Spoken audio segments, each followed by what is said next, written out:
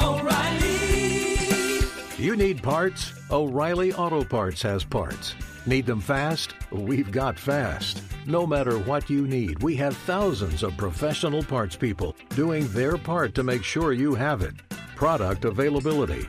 Just one part that makes O'Reilly stand apart. The professional parts people. O'Reilly Auto Parts. Thank you for traveling with Amex Platinum. To your right, you'll see oceanside relaxation at a fine hotel and resort property. When booked through Amex Travel, you can enjoy complimentary breakfast for 2 and 4 p.m. late checkout. That's the powerful backing of American Express. Terms apply. Learn more at americanexpress.com/withAmex.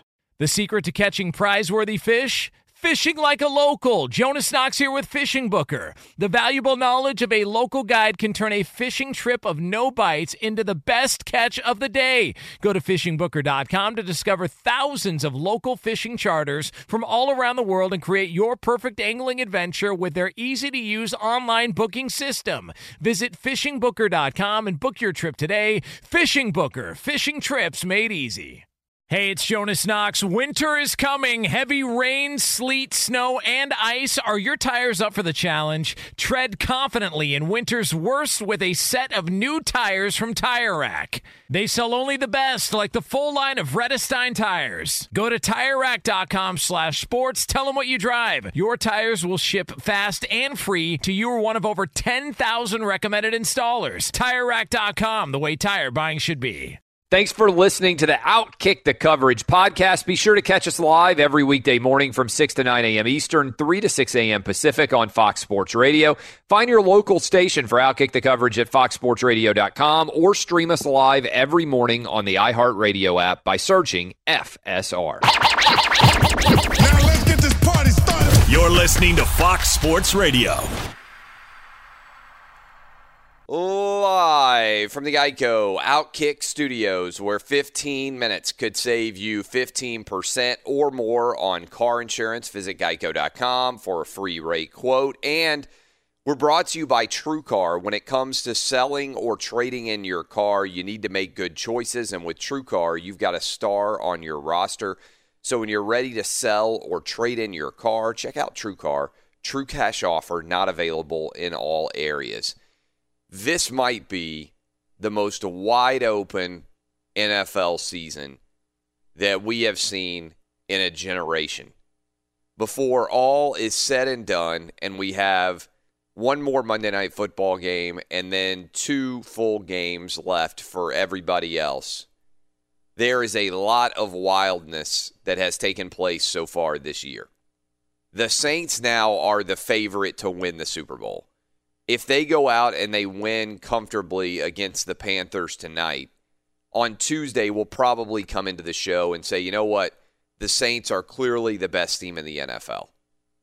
But if the Saints lose to the Panthers, then it will fulfill basically the expectation that is out there right now, which is no one is safe, anyone can win. If your team makes the playoffs, they can advance to the Super Bowl this year in a way that I think proves why the NFL is the most entertaining and the best of the pro sports in our country. Nobody has any idea, no matter how smart you are, no matter how much you watch, what is going to happen from one moment to the next, from one game to the next, from one quarter to the next.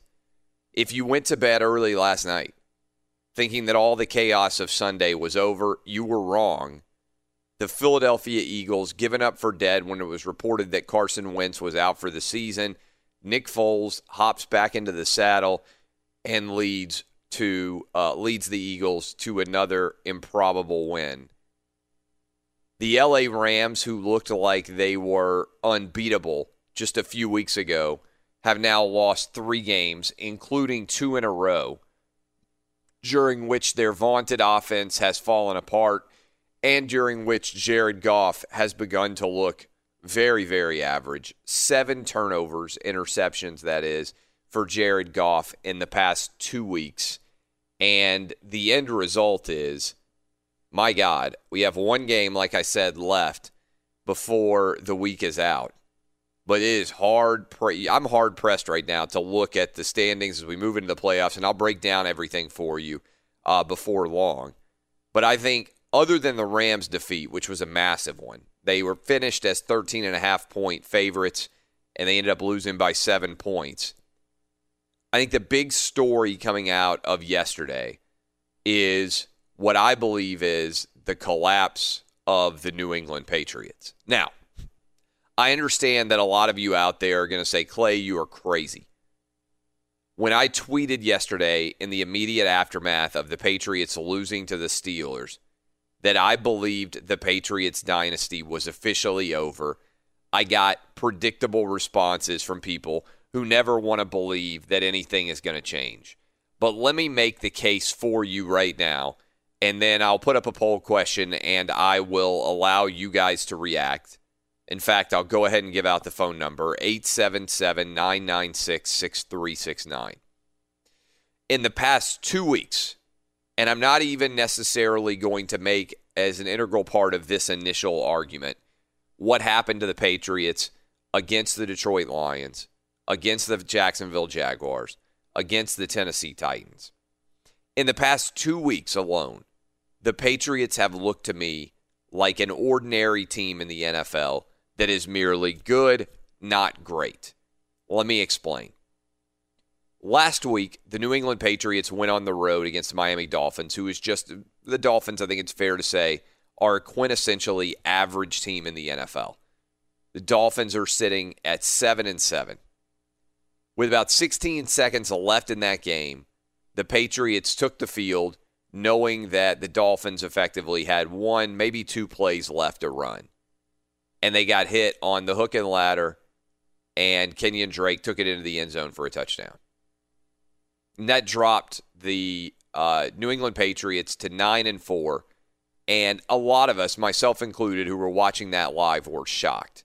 Not because a crazy thing happened in an NFL game, that occurs all the time, but because a crazy thing happened in an NFL game that went against the Patriots. Losing in that fashion in that game was the most un-Patriots outcome imaginable. It was the very opposite of do your job. Everybody didn't do their job. Okay, but the Patriots fell to 9-4. And last week, I came on the show and I said, you know what? I'm taking the Patriots in this game against the Steelers. Because when was the last time you can remember a regular season game that the Patriots desperately needed to win that they didn't win? Especially against the Pittsburgh Steelers, who Tom Brady has completely owned. Coming into this game yesterday, in the history of the NFL, no individual player had ever dominated any franchise in the history of the game like Tom Brady had dominated against the Pittsburgh Steelers. And also, the road to a playoff bye was wide open still for the Patriots. And we all know that the Patriots need to be having home field advantage in Foxborough in order to make the run to the Super Bowl. The road to the Super Bowl for the Patriots has almost always rolled through Foxborough. And then what happens? The Patriots come out and get beaten. And don't just get beaten. It wasn't as if the Steelers played a flawless game. The Steelers missed a chip shot field goal, which, by the way, is what the Steelers have done all season long. Driving, they throw a costly interception around midfield that the Patriots pick off. There were ample opportunities for the Patriots to have won and taken control in that game, and yet they couldn't do it.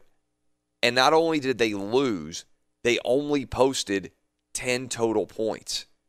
And if you watch that game, the only touchdown the Patriots put up in the entire game was on an absolute busted play from the Steelers' defense. Suddenly, Chris Hogan found himself with nobody on his side of the field, and Brady hit him for a touchdown. That was the only play all day that the New England Patriots made. In the first quarter, 63-yard touchdown pass. That was it. That was effectively the Patriots' offense on a day where they needed to get that win to get the bye. As a result, they are now sitting at 9-5. They face the possibility of missing the playoffs bye for the first time since 2009.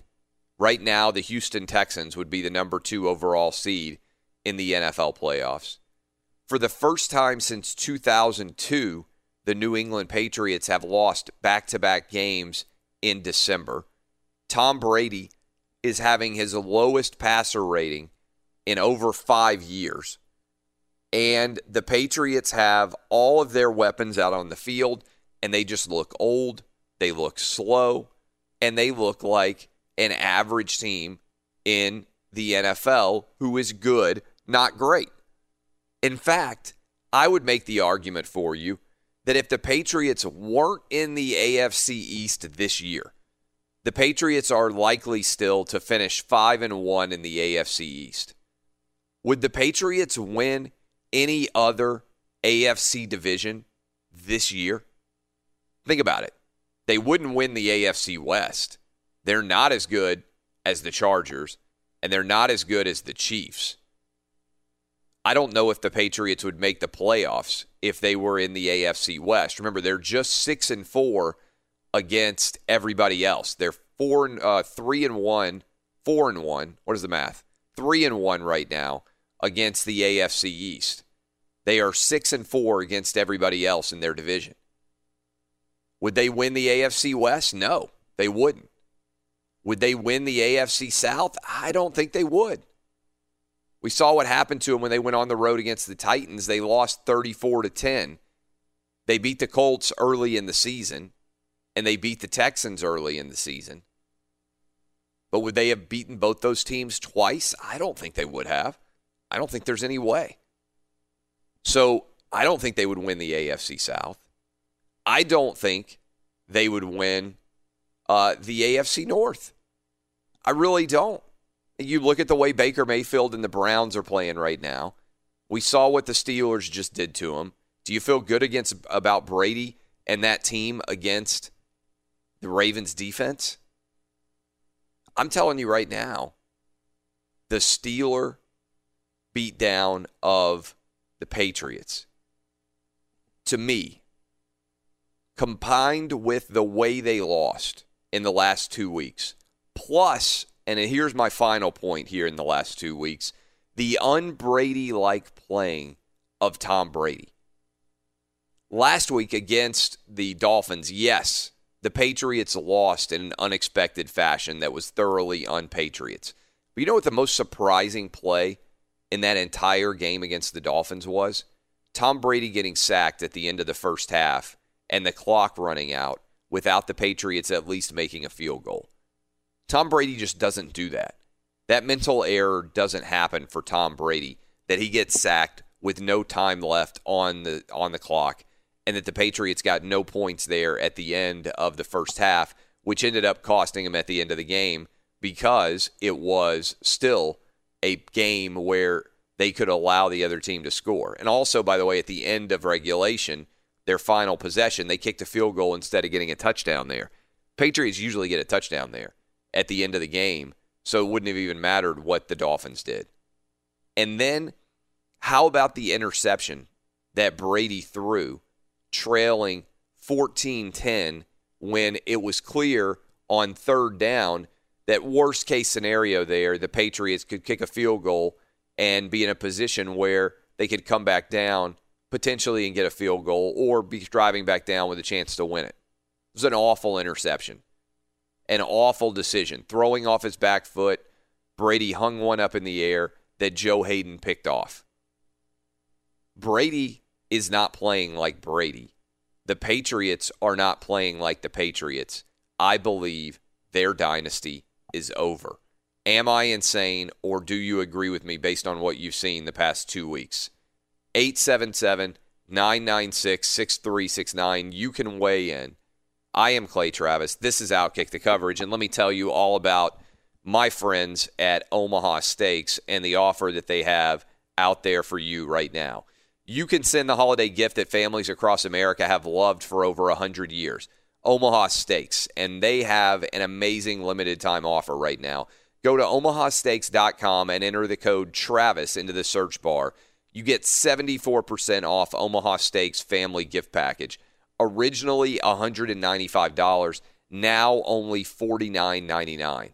What do you get in that package? 4 hand-cut top sirloin steaks, 2 savory premium pork chops, 4 chicken fried steaks. I had it last night, and that was phenomenal. My wife cooked them up for the family. We had the chicken fried steaks from Omaha Steaks. They were great. 4 Omaha Steaks burgers, 4 snappy kielbasa sausages, all beef meatballs, 4 perfectly brown potatoes au gratin, 4 made from scratch caramel apple tartlets, and 4 more burgers for free. This right now is an incredible deal, $49.99. It should cost $195. Just go to omahasteaks.com, type Travis in the search bar, add the family gift package to your cart. Don't wait. Offer in soon. Again, that's omahasteaks.com. Type Travis in the search bar to send the Omaha Steaks family gift package today. Your calls, our reaction. Am I crazy for believing, based on what I've seen the past 2 weeks in December, the Patriots dynasty effectively over? They're merely good, not great. We'll continue to discuss. This is Outkick the Coverage on Fox Sports Radio. Welcome back. Geico Outkick Studios. Car shopping can be confusing with terms like dealer price, list price, and invoice. TrueCar shows you what other people paid for the car you want so you can recognize a good price when you're ready to buy a new or used car. Visit TrueCar to enjoy a more confident car buying experience. I will bring in the crew here. Top of hour 2, I'll break down the playoff picture. In hour 3, we'll talk with our guy, Alex Marvez. The playoff picture is going to take like 20 minutes to actually break down. And you're needing to get it like a pencil and cross all these different angles. Like everybody, it feels like, is still alive for the playoffs just about. And there are so many different moving parts right now. I'll do my best to break it down for you at the start of hour 2. In hour 3, we'll talk with Alex Marvez. We're obviously breaking down everything in the NFL in the wake of what was a wild weekend. And to me, the biggest takeaway is that the Patriots appear to be dead. As big time, you got to be afraid of them, the dynasty. I believe the New England Patriot dynasty is over. Before this season, my crazy prediction was I believe that the Patriots would go 8-8 and lose the AFC East. It's not going to happen. They may still finish 11-5. It's the first time, I think, in 8 years that they have not won at least 12 games. First time since 2009 that they are in severe danger of not winning a bye. First time since 2002 that they've lost back-to-back games in December.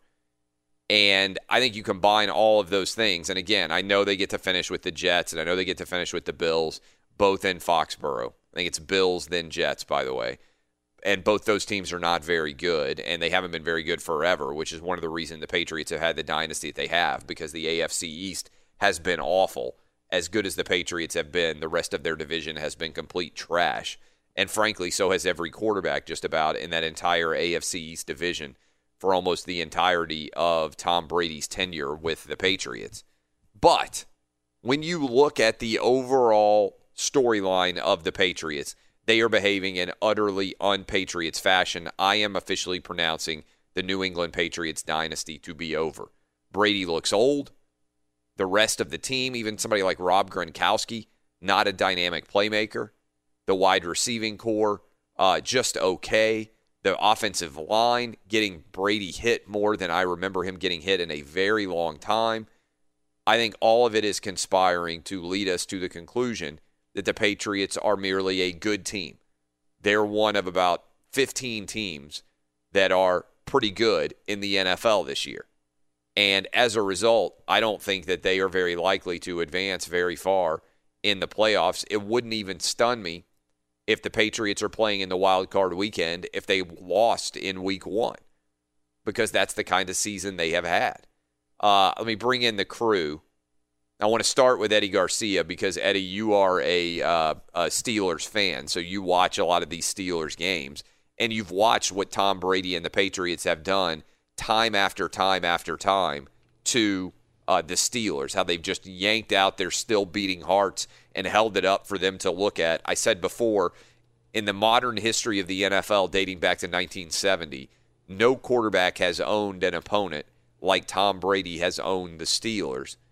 And it wasn't as if the Steelers, to me, watching that game, played that great of a game. Yes, they won, but Boswell was Boswell. He couldn't make field goals.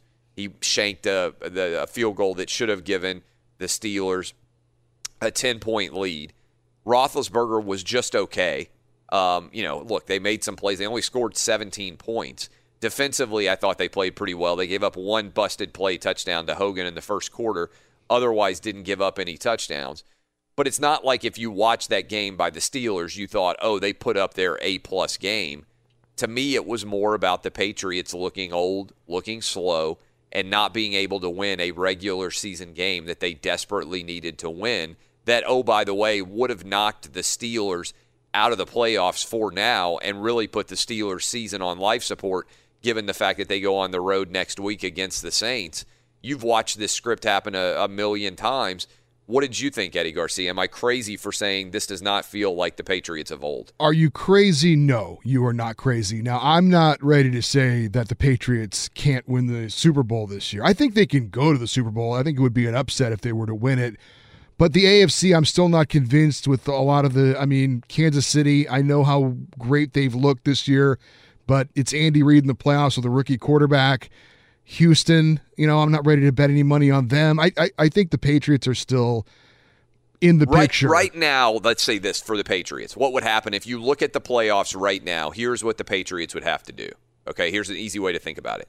The Patriots would have to beat, if everything stayed the exact same as it is right now, and obviously there's still a lot of moving parts here, but if the playoffs started next weekend, the Patriots would host probably the worst matchup they could have.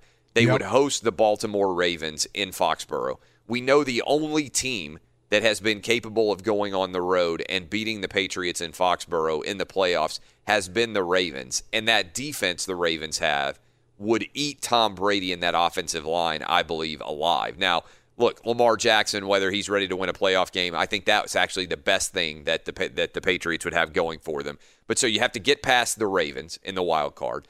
Then you would have to go on the road, assuming everything held. You'd have to go on the road against that Houston Texans defensive line. Your offensive line can't block, and you'd have to beat the Texans in Houston, which I think would be a pretty tough. I don't think the Houston Texans are great, but I think that would be a pretty tough game. And then if you won that one, you would have to go, and everything held according to plan, you'd have to go on the road and beat the Kansas City Chiefs in Kansas City. If they're still around, I'm not convinced that I'll believe it when I see it with the Chiefs. I'm sorry. I know they've had a great regular season, but the playoffs are a different animal. Look, you're not crazy with what you're saying.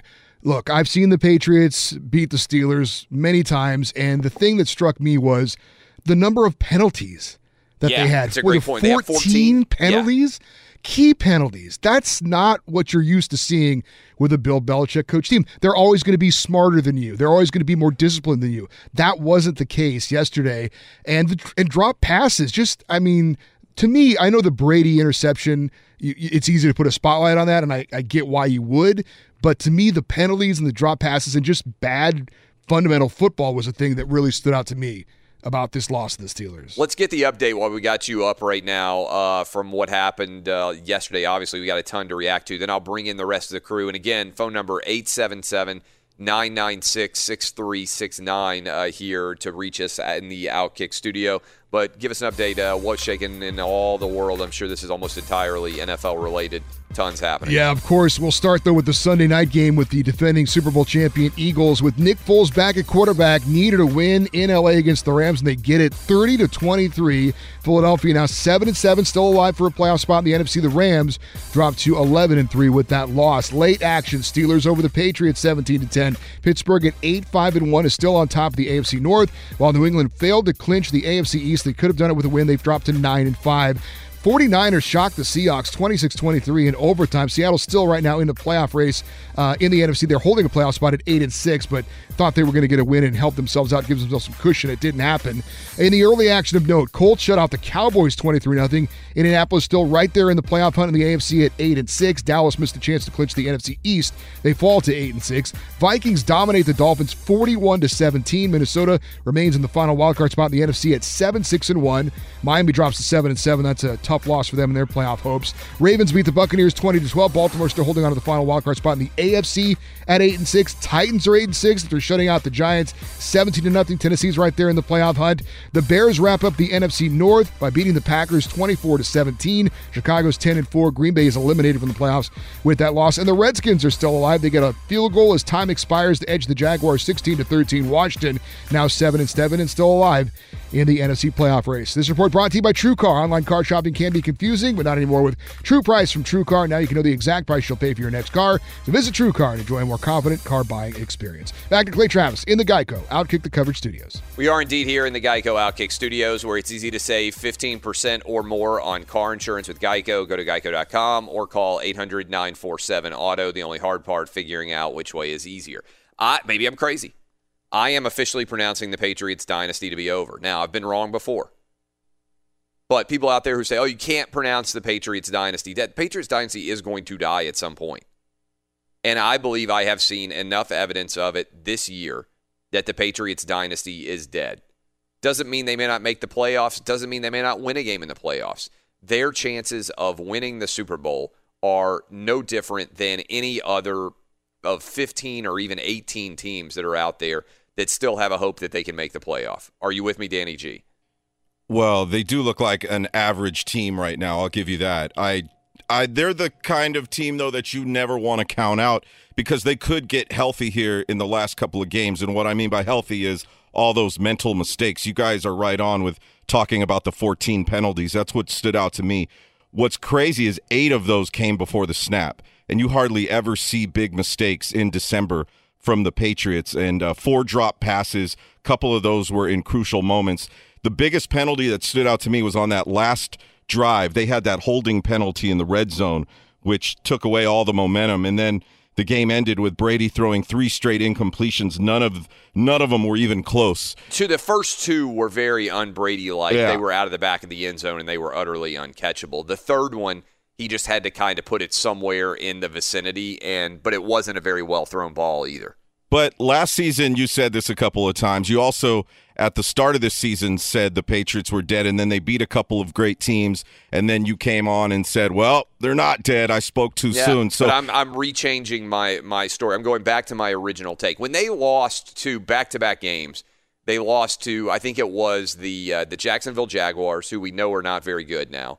And then when they lost to the Detroit Lions and looked really bad, I said, you know what, I've got severe reservations. Then they got back home, and they won a lot of close games. I mean, they beat the Chiefs in a close game, and that was the Patriots are not dead yet. But I think if you look at what's happened the last 2 weeks, again, you go to that stat, they have not lost back-to-back games in December since 2002. I mean, that is a long-ass time. They have not lost 5 games in a season in this situation going a long way back. Now, they're fortunate again to get to finish with the Bills and the Jets. But you know what? I think they got the Bills coming up next week. It wouldn't stun me if the Bills keep it close against them. Because the Jets, and it wouldn't stun me if the Jets keep it close against them either. Both of those teams are playing better. The Jets nearly beat the Texans. Maybe should have beaten the Texans. So I'm just, again, I think you look at what's going on with the Patriots right now. I think they look like an average good team in the NFL. And average good teams in the NFL get beat on a regular basis. I had my guys on Lock It In look this up, and the Patriots are likely to have already lost 3 games to non-playoff teams, which is something that they never do. They lost to the Miami Dolphins. Dolphins aren't likely to make the playoffs. They lost to the Detroit Lions. The Lions are not making the playoffs. They are eliminated. And they lost to the Jacksonville Jaguars. The Jags are not making the playoffs, and they are eliminated. They also have been very bad on the road.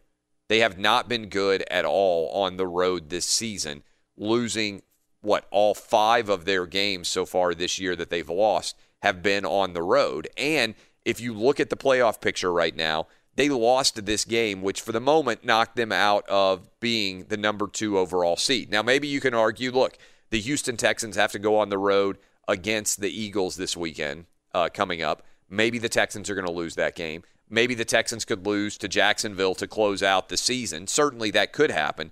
But if the Texans win out and finish with 2 more wins, which would get them to 12-4, I believe, then the Patriots are on the road potentially for 2 different weeks. We know they'd be on the road for at least 1 game, and potentially they'd be on the road for 2 different games.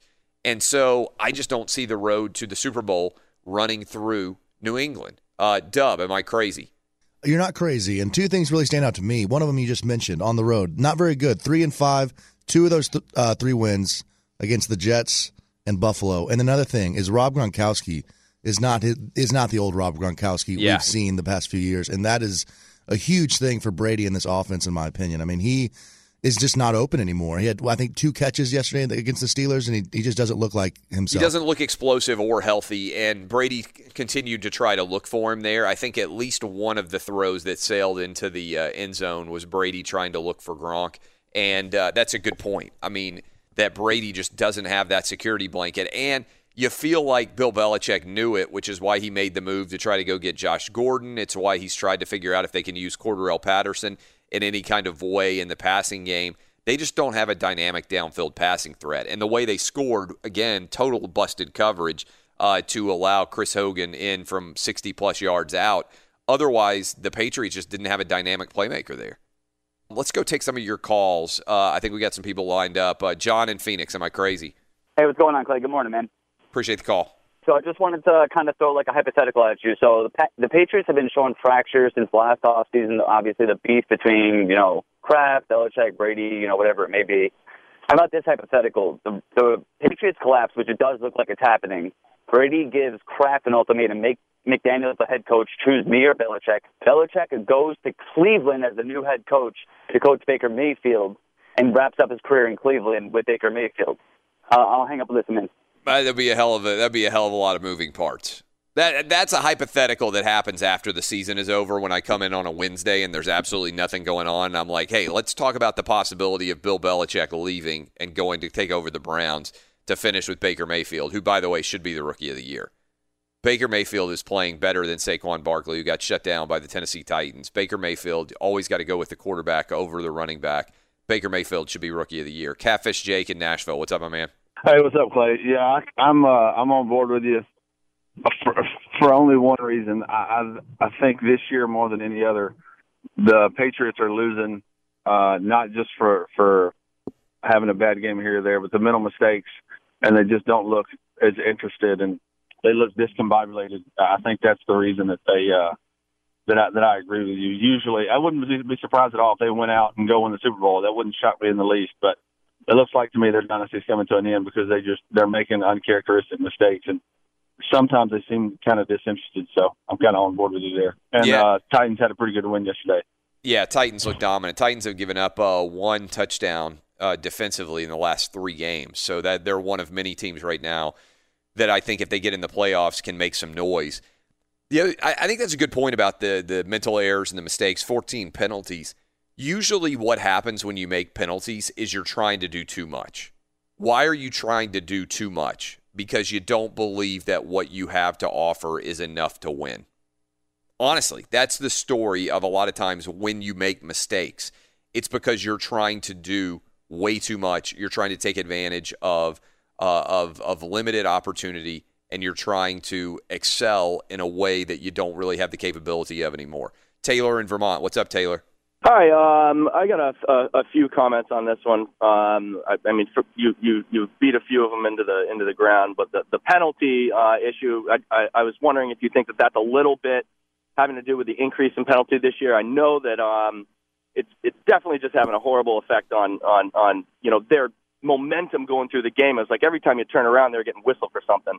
But I have to say, leaving that game, the only thing I wasn't horribly down on was Brady himself. I know he didn't look great in the very end there, but I feel like a little bit of that was some desperation. That interception he threw, it was like how many times they got to go down there. And I feel like Brady has also made the comment that maybe I just need to throw one out there. He's being a little bit too conservative. And then kind of, I'll say one more thing and I'll let you go. But,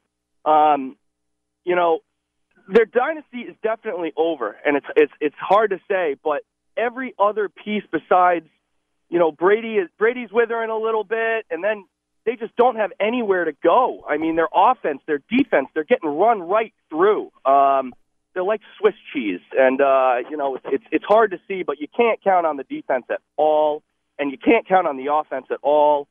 You can't even count on special teams anymore. So, it's a hard time to be a fan, but I'm gonna go and say a lot of that game I don't think was necessarily on Brady's shoulders. Those 4 passes that were dropped, you had one that was a little bit behind White, but the 2 from Edelman and the 1 from Gordon, I think those were third downs. I mean, we couldn't get anything together. And Gronk was interviewed and he was real nervous, saying, I don't know if we're going to be able to come back from that. And that really struck a chord in me. And I feel like the Patriots knew they were teetering on being able to uphold greatness. And when they took that loss in Miami, I think it shattered a little something inside, that bit of confidence where they were thinking, maybe we can pull this through. Now it's over. You take this loss yesterday, and, man, I don't have any confidence in them. I don't see them going very far. Appreciate the call. We'll continue to take your calls, 877-996-6369, asking, is the Patriot Dynasty over? At the top of hour 2 on the show, we will break down all of the teams that are alive for the playoffs, and it is a massive list. In hour 3, we'll talk with Alex Marvez. This is Outkick the Coverage on Fox Sports Radio. Welcome back, Geico Outkick Studios. Are you traveling over the holidays? Blink motion-activated cameras let you monitor your home, pets, and package deliveries through using the Blink smartphone app. Save up to 40% through 12/22 while supplies last. Visit blinkprotect.com/holiday. That's blinkprotect.com/holiday. Asking the question, is the Patriot Dynasty dead? My answer is yes.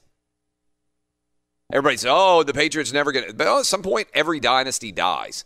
What I have seen this year from the Patriots, what I saw the last 2 weeks in particular against the Dolphins and now against the Steelers, has convinced me the Patriot dynasty is officially dead.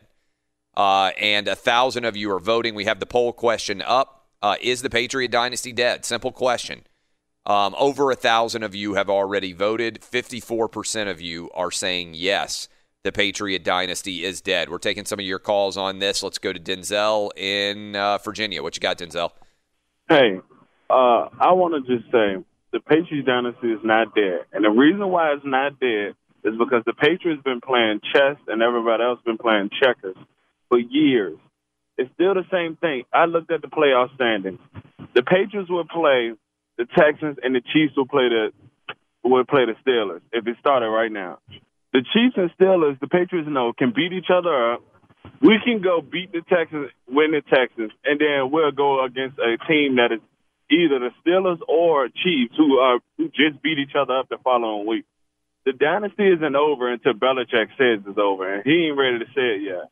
I think he said it was over when he traded Jimmy Garoppolo. Thanks for the call.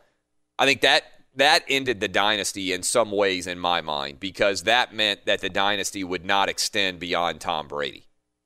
If Belichick still had Jimmy Garoppolo and they were passing the baton to somebody else, at some point Brady at 41 is done. I think he's close to done, and I think the Patriots without Brady just become a regular franchise. Clay in Texas. What's up, Clay?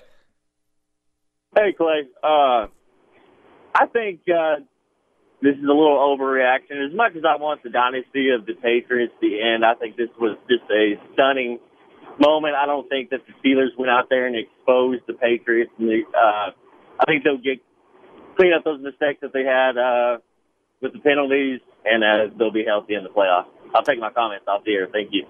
Charlie in Dayton. What's up, Charlie? All right, Clay, I've got 2 points to make. As far as the Patriots go, I watched 2 games yesterday, the Bengals and then the Patriots game later, and I couldn't tell the difference between Driscoll and Brady. So I think, the Patriots Well, are probably one of them done. has 5 Super Bowls. The other one has won one game in his career as a starter, so that's one difference. Yeah, well, I'm just saying as far as quarterback performance, they were both lousy. The other point is, as far as the playoffs being wide open, the only middle-of-the-road quarterback as far as age is Russell Wilson in the playoffs. I thought it's kind of interesting, isn't it? Like, everybody else is either 3 years in or 3 years from their way out. What do you think about that? I'll break down the top of at the start of hour 2, I will break down the playoffs. That is an intriguing point about Russell Wilson being only middle-of-the-road guy. Either they're young guys or they're old. Dave in Utah. What's up, Dave? Hey, Clay. Enjoy the show. I appreciate the call. I'm going to make it quick since I'm on my cell phone on my way to work. We all know how great cell phones are here in our wonderful world. Yeah, I think you got it right. The Patriots are pretty much done. You think about the Patriots of old. I mean, they had a really good relationship between coach and team, and as you could kind of see through the years, they're kind of falling apart. You know, Belichick looks like he's lost interest. You know, I know they had some controversy with Brady and Gronk.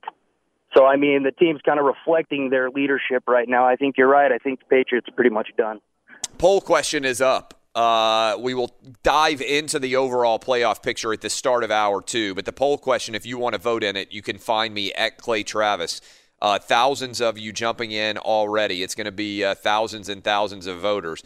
Right now, is the Patriot dynasty dead? 2,000 of you have voted in the first 10 minutes that this thing has been up. And 54% of you are saying yes. 54% saying yes, the Patriot dynasty is dead. When we come back, why the NFL playoffs are wide open and what the playoff picture looks like as we get ready for Monday Night Football between the Panthers and the Saints tonight. This is Outkick the Coverage on Fox Sports Radio. Be sure to catch live editions of Outkick the Coverage with Clay Travis weekdays at 6 a.m. Eastern, 3 a.m. Pacific on Fox Sports Radio and the iHeartRadio app. Live from the Geico Outkick Studios, where 15 minutes could save you 15% or more on car insurance. Visit geico.com for a free rate quote. Appreciate all of you spending your morning with us. This is Outkick the Coverage on Fox Sports Radio, and we got a big poll question up for you that is driving some people crazy. People hate when you question whether what has been will continue to be. Is the Patriot dynasty dead? Thousands of you weighing in on Twitter. You can find the vote at Clay Travis, my name, on Twitter, at Clay Travis. Is the Patriot dynasty dead? 55% of you are voting yes. Nearly 3,000 votes. I got some facts for you here that would suggest the answer might be yes. Here we go with some of these stats. New England has fallen to number 3 in the conference right now, behind the Houston Texans. They have the first-round bye in every season when they've advanced to the title game. They've had a first-round bye. They are 0-3 at reaching the championship game when entering the playoffs in the wild card round. This is the most losses by New England already in a season since 2009, when New England went 10-6 and lost in the wild card round. They've lost 3 of their last 5. They are 1-2 now in December, and this would be if they lost to either and this would obviously be a big upset, either the Bills or the Jets. It would be the first losing December in the Tom Brady era. They are 3-5 on the road. That's the worst road record for New England since 2009, when they went 2-6. They committed 14 penalties for 106 yards. That's tied for the second most penalties by New England in any game of the Brady era. On offense, they have scored now 10 or fewer points in 3 games this season. That's the most of any season in the Brady era. They are also, this is the first loss by Brady in a game in which New England allowed fewer than 20 points since 2014. They had won 35 straight games in that scenario. Brady is on pace for his first sub-100 passer rating since 2014, and he now has 7 games, Brady does, with 1 or fewer touchdown passes. That's the most of any season since 2013. So, all of those facts that I just rattled off would suggest that the dynasty, if not dead, is certainly on life support. And if the Patriot dynasty is either dead or on life support, this means that even more so than normal, the playoff picture is wide freaking open. If you are an NFL fan, and most everybody who's listening right now is, this is about as good as it gets. This is why the NFL is the best pro sports league, because we come down the stretch here. We got one Monday Night Football game left, and then everybody else has 2 games remaining on the season, and anything could happen. So I'm going to try my best here to break down the AFC playoff picture, and then out of this break, I'll break down the NFC playoff picture based on what we have seen so far and where we would be. So let's start in the AFC. Right now, your overall number 1 seed is the Kansas City Chiefs. The Chiefs finish at Seattle, and then they get Oakland Raiders at home in Kansas City. They right now are tied with the LA Chargers, and so they have the tiebreak. Here's what's wild about the playoff picture in the AFC. The Kansas City Chiefs right now have the number 1 overall seed. That means they would get the bye week. That means they would be able to play at home all the way advancing to the Super Bowl. Here's what's wild. If they lose a game and the Chargers win out, then the Chiefs would fall all the way from the number 1 team with the home field advantage throughout and the bye week to the 5 seed. That's how much is still at play right now if you are a Chiefs fan. You might be number 1 overall, but you could fall all the way to the 5 seed, be playing in the wild card round, and know you would be on the road probably, unless the 6 seed in the playoffs won out too. You'd be on the road in the playoffs probably for 3 straight games if you were going to have to go to the Super Bowl.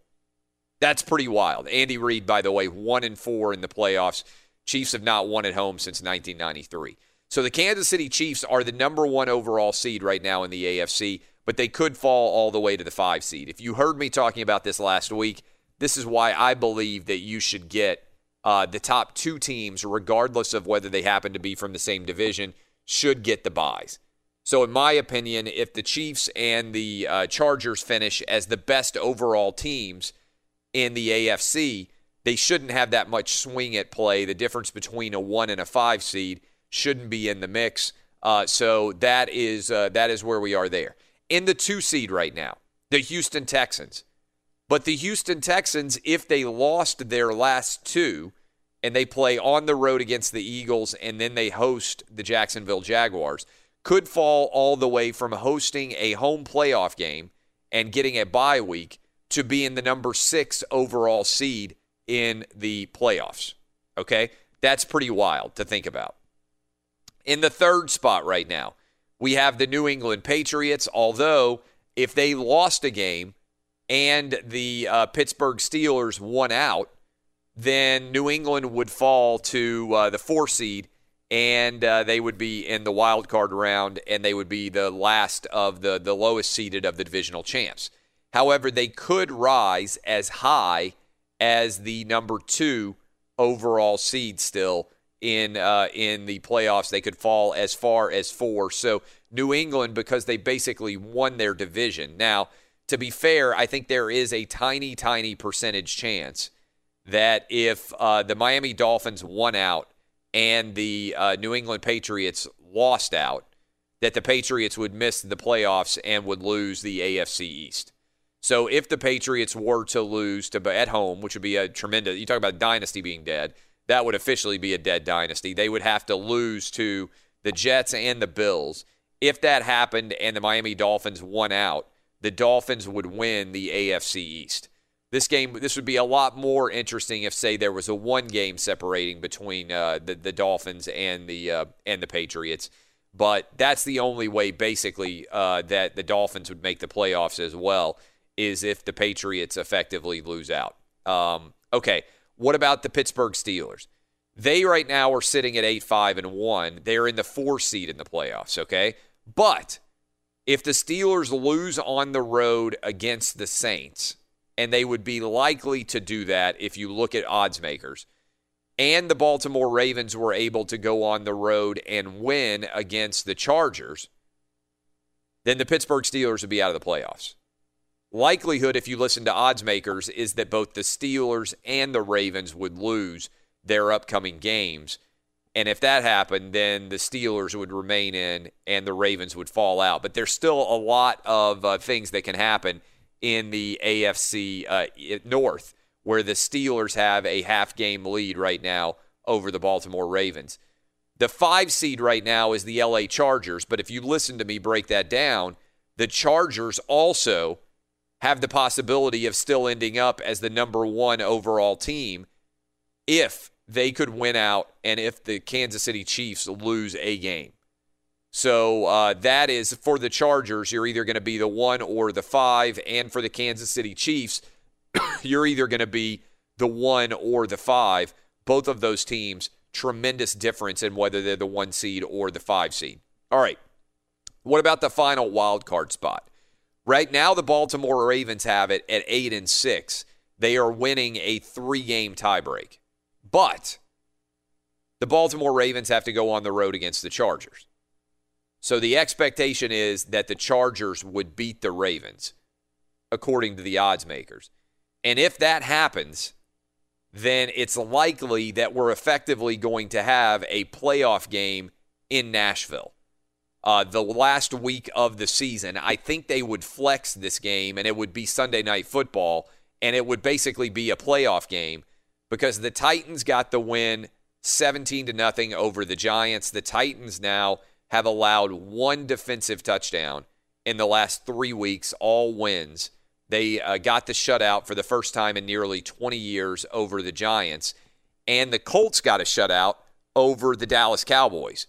So the Colts get at home this weekend the Giants. Likely the Colts are going to win that game. The Titans get at home the Washington Redskins. Likely the Titans are going to beat the Washington Redskins. If both of those teams win those games, and they're big favorites there, the Colts and the Titans, then it's likely that the final playoff spot in the AFC, that wild card spot, number 6 overall seed, would be decided by the outcome of the Titans and the Colts game. So that is out there. Danny G, I need you to talk for a sec because I'm about to die of coughing here. Well, I'm really interested in seeing what the AFC playoff picture is the Indianapolis Colts, because last week they were my dark horse, and I was really happy to see them shut out the Dallas Cowboys. Sorry, Cowboys fans, but Andrew Luck and especially the Colts defense and their defensive coordinator, they need to be acknowledged because the Colts look like a team that could slide into the playoffs. Yeah, look, I mean, I think any of those teams. So right now I would say, and look, there are other teams that are kind of sitting around out there. I mentioned the Miami Dolphins. If they win out and the losing out happened by the Patriots, that they could make the playoffs. But really, I think there are 8 teams alive, and I think it's going to come down. If you look at the way the schedule is laid out, I think it's going to come down to who wins that Colts-Titans game in the final week of the season. I think that game, they'll flex it on Sunday Night Football, and I think it'll come down to the Colts-Titans in Nashville for whoever wins that game gets to 10-6 and gets the number 6 overall spot. Now, there's also still a lot of potential outcomes that are wild. For instance, if the New England Patriots, I'll give you a crazy one. If the New England Patriots lose a game, and if the Houston Texans lost their final 2, right? The Titans could go all the way from out of the playoffs right now to the number 2 overall seed in the NFL and get a bye and be sitting at home for week 1 of the playoffs. That's how much variety there is. You know, you talk about Kansas City potentially going from 1-5 or the Chargers going to 1-5. The Titans right now are number 8 in the AFC. They could go all the way to number 2 if everything broke perfectly for them. So that's how much craziness is out there in terms of how much movement we could still see in the overall playoff picture in general. But in the easiest way to break it down for you, I believe, is either the Steelers or the Ravens will win the AFC North. The other team, I think, is likely not to make the playoffs. And then the final playoff team, I believe, is likely to be whoever wins that Colts-Titans game on the final week of the season, which effectively makes that a playoff game. All right, that is the AFC playoff picture. AFC playoff picture, wide open. There are 8 teams that feel like they have a really good chance to make the playoffs. The Miami Dolphins sitting there at 7-7. Basically, everybody else kind of out of the picture. And as much fun as the Cleveland Browns have been, they basically are. I think they're effectively eliminated now, aren't they, with that Pittsburgh win? I think they are effectively eliminated. Even if they were able to win out, the Pittsburgh Steelers would have the tiebreak over them. So I don't think there's any way possible now for the Cleveland Browns to make the playoffs. So there are 9 teams that still have a heartbeat in the AFC playoff picture. And I would say 8 of them really strong heartbeat, all the way down through the Colts and the Titans. All right, when we return, I'll give you the breakdown of the NFC playoff picture coming off of that huge loss that we just saw the St. Louis Rams, the LA Rams have last night against the Eagles. Huge win for Nick Foles going on the road, making some Eagle fans wonder, hey, what would have happened if we'd had Nick Foles the whole season? It is pretty wild. In the meantime, a lot of you starting off your morning right now and you're brushing your teeth. You might even be brushing your teeth while you're listening to me right now. And if that is what's going on, one of the most important things we do for our health, well, it's brush our teeth. Yet most of us don't do it correctly, according to dental professionals. Right now, 90% of us don't brush for a full 2 minutes, and we don't clean evenly. Quip can take care of that. They are a great gift. They let you know. Also, a great deal of us use bristles that are old, worn out, and ineffective. Quip will take care of that because they send you brand new brush heads automatically delivered on a dentist-recommended schedule every 3 months for just $5. That's one of many reasons. Those two are why I love Quip, and they're backed up by over 20,000 dental professionals. Quip starts at just $25, and if you go right now to getquip.com/clay, you get your first refill pack for free with a Quip electric toothbrush. That's your first refill pack free at getquip/clay, GETQUIP/clay. Take care of your teeth today. Go to getquip/clay. Makes a great gift as well. This is Outkick the Coverage on Fox Sports Radio. When we return, I got the NFC playoff breakdown for you. It's madness in the NFL, and we're trying to make sense of it all. This is Outkick the Coverage on Fox Sports Radio. Welcome back, Geico Outkick Studios. Car shopping can be confusing with terms like dealer price, the list price, and invoice. TrueCar shows you what other people paid for the car you want so you can recognize a good price when you're ready to buy a new or used car. Visit TrueCar to enjoy a more confident car buying experience. Poll question that is up right now. All of you can go vote in it. Is the Patriot Dynasty dead? 6,000 of you have voted in the first half hour. This thing has been up. You can go find me on Twitter at Clay Travis. 55% of you are saying yes, the Patriot Dynasty is dead. 45% of you saying no. That's with just shy of 6,000 votes in this morning. Go cast your vote. We just ran through the AFC playoff picture, and I think you could tell by the way I discussed it that it's a mess. If I had to predict right now, I think the simplest way to say it is whoever wins the AFC North, either the Steelers or the Ravens will get in.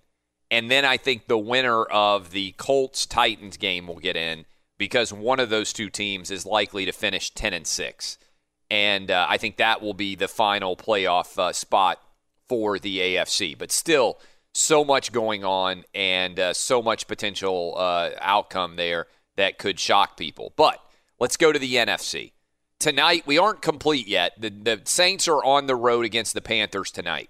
The Saints now have got a really wide open path to completing and having home field advantage throughout the playoffs. They now have a 1.5 game lead over the Rams with 3 games to go.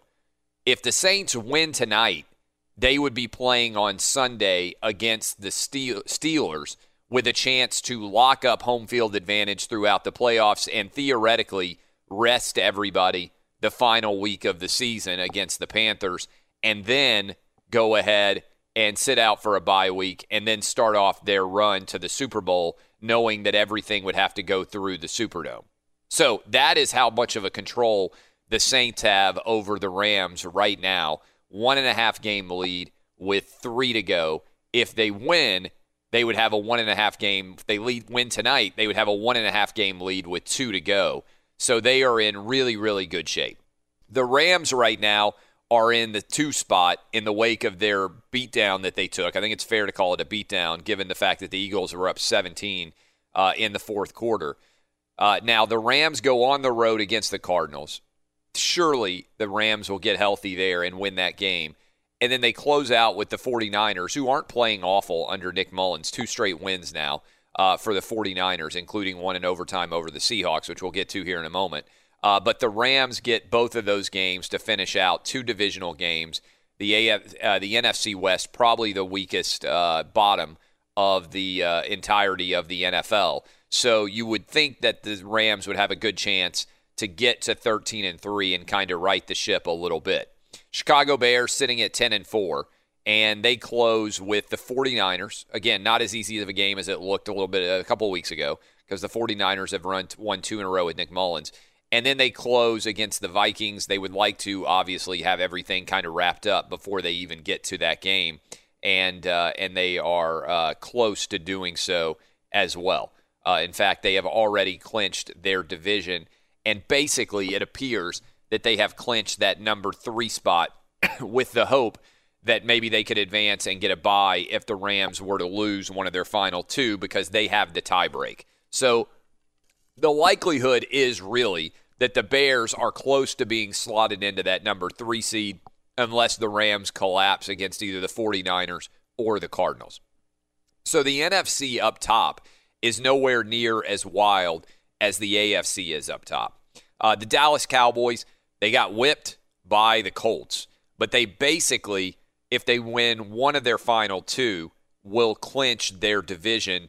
The Washington Redskins sitting right at 7-7, and the Eagles also sitting at 7-7, but neither one of those teams really feels like they're playing at a high enough level to dominate and win out. And again, all the Cowboys have to do is win one game, and they will lock up that division. All right, the Seahawks seem to be in pretty good shape, even though they lost in overtime. They could have put taken total control, but they got the Chiefs now, right? And then they go, they play against the Cardinals. The Seahawks, maybe a little bit of nervousness, maybe just a very little bit of nervousness as you come down the stretch. If you'd won that game in overtime, you'd have no nervousness at all. You would have gone ahead and locked up everything. And then the Vikings got a big win over the Miami Dolphins to keep the Vikings in that final playoff spot right now. Philadelphia Eagles sitting, by the way, let's look at the Vikings schedule as they finish. They get the Lions on the road. That theoretically, the Lions now eliminated from the playoff. That's a game that Kirk Cousins and the Vikings should win. And then they get the Bears at home.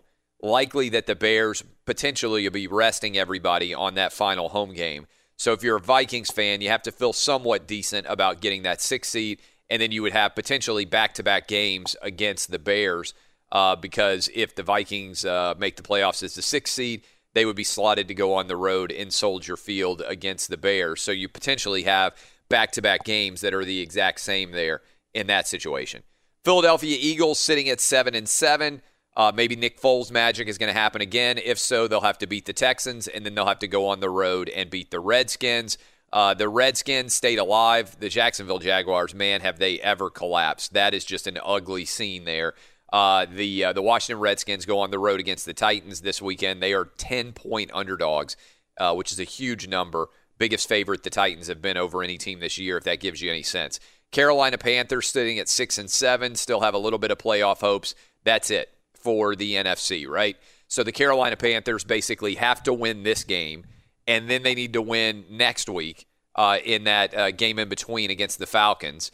And then they need to hope that the Saints don't have any reason to play against them the final week. They need to win out to get to 9-7 and put themselves in the playoff race. But again, if the Seattle Seahawks win one game, I believe, and if the Minnesota Vikings win their final 2, then both those teams would be in the playoffs, and it wouldn't matter what anybody else has done. I think I've tried to make sense of what is a very messy NFC and AFC playoff picture, and I think I have done so in a good way. We'll find out. I'll bring in the crew and ask them about it. But first, Eddie Garcia, what's shaking in the world of sports? Well, let's hit you up with the Geico scoreboard from Week 15 in the NFL. And since you broke down all the playoff races, we'll kind of focus on some of the individual performances. We'll start Sunday night with Nick Foles back at quarterback. The defending Super Bowl champion Eagles went on the road, knocking off the Rams 30-23. Rams fall to 11-3. Philadelphia improving to 7-7. In the late action, it was the Steelers over the Patriots, 17-10. Pittsburgh now 8-5-1, still on top in the AFC North.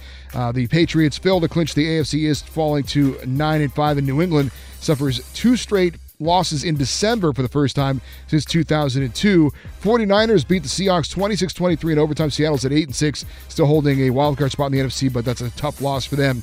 Early games, Colts shut out the Cowboys 23-0. Indianapolis helping their playoff hopes. They improved to 8-6. Marlon Mack rushed for 139 yards and 2 touchdowns. Dallas misses a chance to clinch the NFC East, falling to 8-6 as well. Vikings roll over the Dolphins 41-17. Minnesota remains in the final wildcard spot in the NFC at 7-6-1. Remember, they fired their offensive coordinator. They said they wanted to run the ball more with Dalvin Cook, 136 yards rushing and 2 touchdowns in the win. Miami falls to 7-7 with that loss. Ravens over the Buccaneers 20-12. Baltimore holding the last wildcard spot in the AFC at 8-6. They're now 4-1 with rookie quarterback Lamar Jackson as the starter. Titans shut off the Giants 17-0, helping their playoff hopes. Tennessee 8-6, and running back Derrick Henry had another huge game, 170 yards on the ground and 2 scores. Bears beat the Packers 24-17. Chicago's 10-4.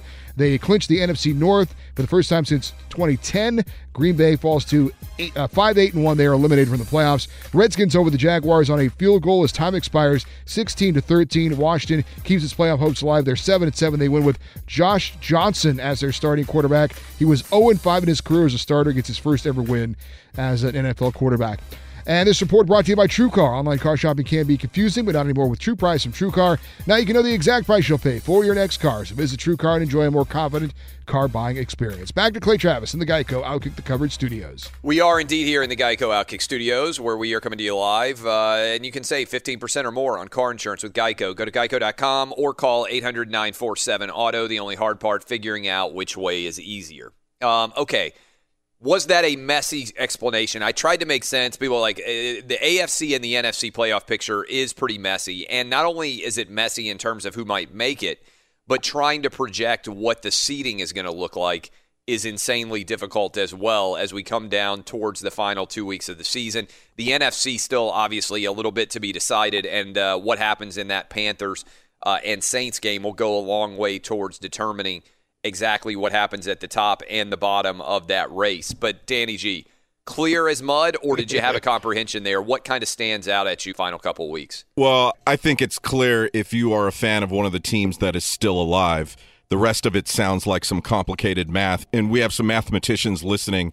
Mark tweeted, the Browns are still in the playoff hunt, you guys. They would have to win out. Ravens lose out. Dolphins lose one of their final games. Colts and Titans both lose next week. And Colts and Titans tie in their final game. Is that actually true? That's what would have to happen in order for the Browns. If that's true, that might be correct. I was trying.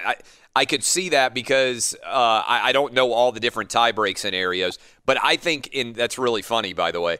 I think in the AFC, the easiest way to think about it is, and look, it could happen that one of these teams loses this game. But even if that were to happen, I still think the outcome of the game would be very much anyway. The AFC is likely to come down, very likely to come down. I think the Titans are going to beat the Redskins, and I think the Colts are going to beat the Giants. Assuming that happens this weekend, both of those teams will get to 9 wins, and then whatever happens in 9-6 Colts versus 9-6 Titans would likely fill in the final playoff spot in the AFC. We're not quite there yet, but I think that's when you look at what's coming down the pike, that seems to be by far the most likely outcome. And then I don't believe it's very likely that the Ravens are going to go on the road and beat the Chargers, and that the Steelers are going to go on the road and beat the Saints. Why do I say that? Well, if both of those teams keep winning, then nobody else is going to be able to get in. It wouldn't matter what happened with the Titans and with the Colts. But I think it's likely that at least one of those two teams loses. If that happens, then the other of those teams would be knocked. And by the way, both of them could lose. in which case we go into the final week not knowing who's going to win the AFC North either. So that's the complicated factor in the AFC. That I love the breakdown there from the crazy Browns fan who believes that they're still alive for the playoffs. And by the way, we haven't even talked about this. Greg Williams, this is an amazing stat. Greg Williams has won more games coaching 6 times for the Cleveland Browns than Hugh Jackson did coaching for 2.5 years. Hugh Jackson went 3-36-1 as a head coach of the Cleveland Browns. Greg Williams has gone 4-2. That's wild to think about, that Greg Williams in 6 games, and Bronco fans I know are out there just like, what in the world's going on with Vance Joseph? When can we get rid of this guy? Because that was a wild ending on Saturday night, the way that game ended and effectively ended the Denver Broncos' playoff chances. But, man, what a wild kind of just end of the season we are having, which to me confirms why the NFL is the best pro sports league in all of America. All right, let me go around the horn here. Dub, what stands out to you about that playoff breakdown that I just did? Well, speaking of the Browns, as we just mentioned, who are still alive, I mean, if they only had a kicker for their first 2 games, I mean, they'd be right, and they'd be in the wild card lead, I believe. Well, the challenge then is if they had a kicker, they might still have Hugh Jackson employed, which probably means they would have lost more games. That's a fair point. And another thing I'm looking at, the Colts, I mean, that matchup Week 17 against the Titans would be incredible just to watch as a football fan. But is there a team you want to play less in the playoffs right now than the Colts? I mean, they started off 1-5, since then 7-1. And that defense is rolling, and that offensive line, which used to be their biggest weakness, is their biggest strength now. Yeah, look, that would be NBC, I think, do they still do, will somebody look that up and confirm that they still are going to flex a game on the final week of the season and that we will have a Sunday Night Football game? I think we will, and usually they wait to flex and make that the game that has the most playoff significance. And somebody, I think that they will flex that game, and if they do, then it will almost positively be the Titans going up against the Colts traveling to play against the Titans in the final week of the season, because that's effectively then a playoff game. Both of those teams, you mentioned how the Colts have started. The Titans now have won 4 in a row, and or will have won 4 in a row after I think they're going to beat the Redskins. And then they'll be in that basically massive play-in game to see who can make the run. Eddie Garcia, what stands out to you? What do you think about the Steelers? You're a big Steeler fan, in their head-to-head coming down the stretch against the Ravens. Do you agree with me that it's unlikely that both the Ravens and the Steelers are going to win out and that'll be the outcome? Yeah, I see both of them probably losing next week. And then you've got the 2 Ohio teams will be playing in the division to try and see if they can affect the playoff race. The Ravens will be taking on the Browns, which certainly isn't as easy as it looked earlier in the year. And then the Steelers will be playing the Bengals. Well, I don't know. Pittsburgh, the way they've gone this year, you could see them losing that game actually. So I don't know. Both those games again I think the Ravens and Steelers both lose next week, and then the final game we'll see what they do. They should probably, I guess, both win, but then the Steelers would come out ahead thanks to that tie they had against Cleveland in Week 1. Yeah, coming down the stretch, it's pretty exciting to see what's going to happen. We'll continue to break this down. We got a poll question up. I'll talk about it when we come back out of the next break. Final segment of Hour 2 up next, continuing to unpack the NFL playoff picture. And also, we'll get you ready. Hour 3, Alex Marvez is going to join us. We'll be continuing to talk all about the NFL. This is our NFL reaction extravaganza. Monday Night Football tonight. Maybe we'll talk a little bit about that game when we come back to Carolina Panthers hosting the New Orleans Saints. Saints are close to locking in that overall number 1 seed. What do we think is going to happen tonight? We'll get some predictions maybe from the guys next. This is Outkick the Coverage on Fox Sports Radio. Be sure to catch live editions of Outkick the Coverage with Clay Travis weekdays at 6 a.m. Eastern, 3 a.m. Pacific. Welcome back in. Adam Sandler bringing us back in. Such a great song. It's funny every time you listen to it. Absolute classic. Welcome back, Geico Outkick Studios. Never a good look when you untuck a long, bulky dress shirt. That's why Untuck It makes shirts specifically designed to be worn untucked. Go to Untuckit.com to see the new fall arrivals. Untuckit.com, your solution to perfecting casual. Use promo code CLAY, C-L-A-Y, for 20% off savings. There is going to be a game flexed on Sunday Night Football. There are several different games that are in the mix for potentially being flexed, and I don't think they'll announce it until, Sunday? Sometime Sunday evening, when they actually know which game will have the most playoff implications. That's what they try to do in general. And Colts-Titans is, I think, a prohibitive favorite to be the game that's flexed because that game is likely. I think, again, the Colts are hosting the Giants and the Titans are hosting the Washington Redskins. Both of those teams are big favorites if you look ahead in terms of Vegas probabilities for what's likely to happen. The Titans are right now a 10-point favorite over the Redskins. That game will be played on Saturday. Right now, the Colts are a 9.5-point favorite against the Giants, who were eliminated from playoff contention last week or yesterday by the Titans. So you would think that both the Colts and the Titans are likely to win at home against lesser teams from the NFC East. If that happens, then 9-6 Titans against 9-6 Colts is likely to be for the final playoff spot in the AFC, which would make that effectively a playoff game. And so that's the game that would likely get pushed to a evening kickoff in Nashville, which would put a lot at stake there. By the way, if you're paying attention to the playoff picture and you're wondering as we come down the stretch, the Ravens are going on the road against the Chargers. That's a Saturday night game. The Chargers are a 4.5-point favorite in that game. I've not yet seen a line for Texans-Eagles as the Eagles come out of their performance there. In terms of significant playoff game picture games, the Patriots are a 12-point favorite over the Bills. And let's see what other games are out there that are significant. The Saints right now, a 6.5-point favorite over the Steelers. And in what will be a really big game, Chiefs on the road against the Seahawks. The Chiefs are a 2.5-point favorite over the Seahawks. Massive game there. So all of those games, all in consideration, we'll see as the playoff picture continues to reveal itself. I think I teased. What did I tease? I don't even remember exactly what I teased. Went to break. I said, the game we got going on tonight. We've got the Panthers hosting the Saints. Why does this game matter? Well, obviously the Saints have been running roughshod over pretty much everybody, notwithstanding the performance they put up against the Cowboys. But to me, the Saints have a 1.5 game lead with 3 to go in the wake of the Rams' loss last night. If they win this game, and they are a 6.5-point favorite in the game tonight against the Panthers, Monday Night Football, then Drew Brees can solidify his Monday Night Football.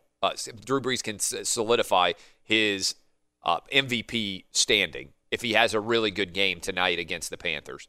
And the Saints can set themselves up to be playing at home in New Orleans, where they would only need to win one of their final 2 to lock up home field advantage throughout the playoffs and the number 1 overall seed in the NFC.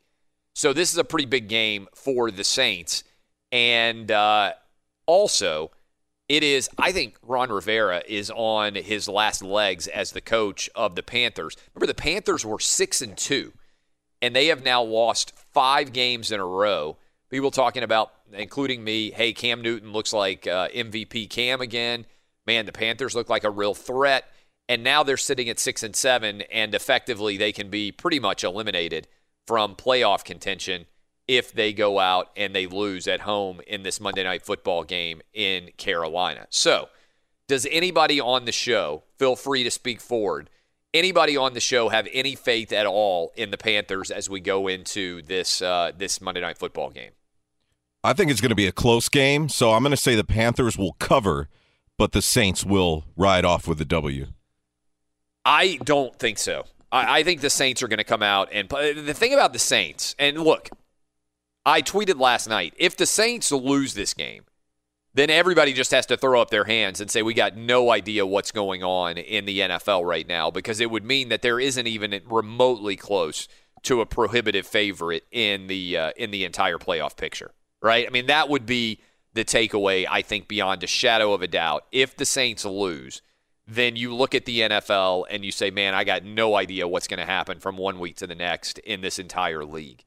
But if the Saints go out and win, I think they have to be a substantial favorite to win the Super Bowl, because I think they would, at that point in time, that would get them to 12-2, be the unquestioned best record in all the NFL, and everybody would have to be looking at the Saints and saying, you know what, not only do they have the offense with Drew Brees and Michael Thomas and everything they've been able to do with Kamara and with Ingram, they have the ability to shut down people defensively. I think they would have the best combination of dominant offense and dominant defense in the entire league.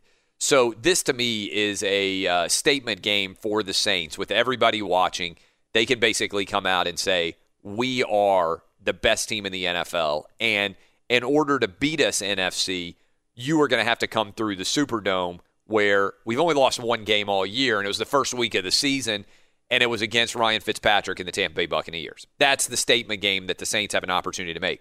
On the flip side, Carolina Panthers, if they could somehow win this game, and then the Saints bounce back and they beat the Steelers, you could hope, if you are the Panthers, that you win your final three, because the Saints would rest all their starters in the final week of the season in the Superdome, probably, and they just wouldn't really care what the outcome of that game would be. Then you get in a little bit to the difficult analysis of, as a coach, do I really want to rest my starters in the final week of the regular season if we're also going to get a bye week, so we wouldn't be playing a significant game for 3 weeks? And you also have to balance out, hey, what do you do about, want Drew Brees to get injured in a game that doesn't matter at all? It's all kind of a complicated question at that point for Sean Payton. It's a good problem to have, but I think the Saints will come out and play really well tonight.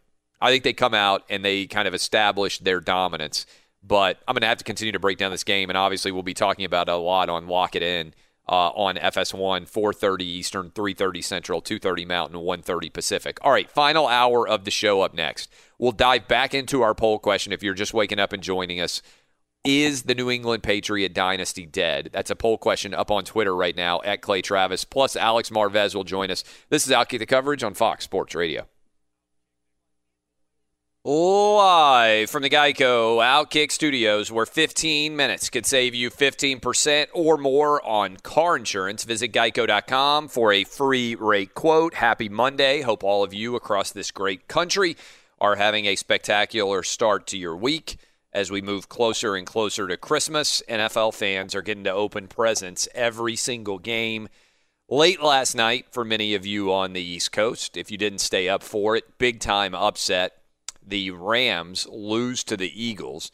The Eagles at 7-7, they're trying to find some more Foles magic as they come down the stretch of the season. Could they end up stealing away a playoff spot? We will see. Regardless, they remain alive, along with a lot of other NFL teams, and there are so many different storylines to get to. One game remaining this week, the Carolina Panthers hosting the New Orleans Saints, who now, the Saints do, feel like they have got a clear pathway to the Super Bowl. They have a 1.5 game lead in the wake of the Rams' defeat with 3 to play. If they win this one tonight, then the Saints would only need to split their final 2 home games against the Steelers and against the Panthers, and they would be in position to have home field advantage throughout the playoffs. The Steelers get a massive, unbelievably important win for them over the New England Patriots to ensure that at least for another week they remain the head of the AFC North, and the Baltimore Ravens keep pace with them by also winning. Now, both of those teams go on the road. The Ravens on the road against the Chargers on Saturday night in L.A., and the Steelers on the road against the Patriots. Massive game for both of those teams next weekend. Both of them are underdogs on the road. But I think the biggest storyline coming out of yesterday's games, honestly, is the continued averageness, assuming that is a word, the averageness of the New England Patriots in an era when we have come to presume nothing less than complete dominance. And so here is the poll question for the day. And it's a little bit bold, but a lot of you voting already, nearly 11,000 votes in the first hour and change. Is the Patriot dynasty dead? Yes or no? 54% of you right now are voting yes. 54% of you voting yes, the Patriot dynasty is dead. You can go vote in that poll question at Clay Travis. I agree with you. I think the Patriot dynasty is dead, and the reason why I would say it's dead, well, I've got a bunch of stats for you. When you think about what has happened with the New England Patriots, to me, the storyline, as much as anything else, is about how unpatriot-like they have looked. Last week against the Dolphins, it wasn't just that the Patriots lost. It was that at the end of the first half, Tom Brady lets the clock run out, gets sacked with no timeouts left, and as a result, the Patriots don't extend their lead beyond one score. They were up 27-21. They had a sure thing chip shot field goal that would have put them up by 9 points at the end of the first half. Instead, get sacked, and they get no points. Well, then they give up, obviously, the Miami Miracle, the series of laterals, all those different outcomes that led to an improbable ending for the Dolphins down in Miami. This weekend, they come back, and the one team that Tom Brady has owned more than any other has been the Pittsburgh Steelers. Brady has been just a revelation against the Steelers. And, in fact, they had lost 5 games in a row, including the playoffs the Steelers had against the New England Patriots. And it wasn't like Ben Roethlisberger came out and played flawlessly. He threw 2 interceptions. Boswell can't make any field goals. He shanked one that should have put the Steelers up 10 points. And as a result, the door was wide open for the Patriots to come out and win this game. Instead, they tripped all over themselves. They only scored 1 touchdown, and that was on a busted play defense by the Pittsburgh Steelers that led to a 60-plus yard touchdown. Let me run through some of these stats that would make you definitely believe that the New England Patriot dynasty has either crumbled or, if it isn't dead, it's on life support. New England has had a first-round bye in every season of the Tom Brady era in which it advanced to the title game. Right now, New England, with this loss, fell to the number 3 seed in the conference behind Houston. Why does it matter? Tom Brady, when he has to play from the wild card, the Patriots are 0-3 at even reaching the championship game when entering the playoffs without a first-round bye. In other words, the Patriots in the wild card do not advance very far. They have never even advanced to the championship game. This is the most losses. The Patriots now sitting at 9-5. Most losses by New England in a season since 2009. That year they went 10-6 and lost in the wild card round. New England, the Patriots, have now lost 3 of their last 5 games, and they're averaging just shy of 21 points a game in those games. They are 1-2 now in December. It would be the first losing December in the Tom Brady era. They are 3-5 on the road this year. That's the worst road record by the Patriots since 2009 when they went 2-6. Now, on the positive side, they do close with the Bills and the Jets, both in Foxborough. But on the negative side, the Patriots committed 14 penalties for 106 yards in their loss, and that's tied for the second most penalties by the Patriots in any game of the Tom Brady era. They scored only 10 points. They now have scored 10 or fewer in 3 games this season. That's the most of any season in the Tom Brady era. And this is the first loss by Tom Brady in a game in which New England allowed fewer than 20 points since 2014. They had won 35 straight games otherwise when the team has scored fewer than 20 points. Brady on pace for his worst passing numbers since 2014, and he now has 7 games this season with 1 or fewer touchdown passes, most in any season since 2013. I give you all of those stats to put forth the case that there is a strong argument that this year's Patriots is merely a good team, a team much like many others that are fighting to hope to make the playoffs. I just don't see historically very many times when the Patriots have had a chance effectively to slam the door and say, this bye week is ours. We are going to make sure that we snag overall this bye. And potentially if the Patriots had won, you could have looked forward and said, you know what? And they have a chance at the number 1 overall seed in the playoffs, because if they had gotten to 10-4, they're sitting there at 10-4, hoping that maybe the Chiefs could go on the road and lose that game this coming weekend against the Seahawks. And then if the Patriots won out and beat the Bills and the Jets, the Patriots could have been the overall number 1 seed once more. This effectively closes the door, I believe, on the number 1 seed, any possibility of it at all. And as you now come down the stretch, it makes it seem likely that the Patriots may have to go on the road and play in the wild card. They get to host game 1 in the wild card, assuming they go on and win the division. Otherwise, they wouldn't probably make the playoffs at all. But this, to me, having watched the Patriots the past 2 weeks, they are thoroughly un-Patriot-like. This is not a team that's going to contend at a high level, in my opinion, for the Super Bowl. And if that doesn't happen, if the Patriots are not a Super Bowl caliber team this year, what makes you think that next year they're suddenly going to be a lot better with Tom Brady then 42 years old? Gronk looks like he's finished. He just looks like a defeated player. Rob Gronkowski does. And even the way that game ended, first of all, with the awful Brady interception, Joe Hayden made a good play, but Brady just threw the ball up for grabs. Secondly, those throws into the end zone, very un-Brady-like. There was nobody open, but he wasn't even giving his guys chances to make plays. He hummed 2 out of the back of the end zone that had absolutely no chance to be caught. And then the final play, it just doesn't look like Gronk has any kind of lift in his legs at all. The way that game ended, it just felt very un-Patriot-like. So I am with the majority of you. A lot of people out there on the Twitter machine coming at me and saying I'm crazy for making this pronouncement. But the vast majority of you right now are agreeing with me, with 11,000 of you having voted, is the Patriot dynasty dead? 54% of you right now saying, yes, the Patriot dynasty is dead. All right, when we come back, I'll ask that question of our guy, Alex Marvez. He is going to join us. He will help break down everything that happened in the NFL yesterday and also give us a sense for what he thinks is likely to happen as this playoff race comes down the home stretch here.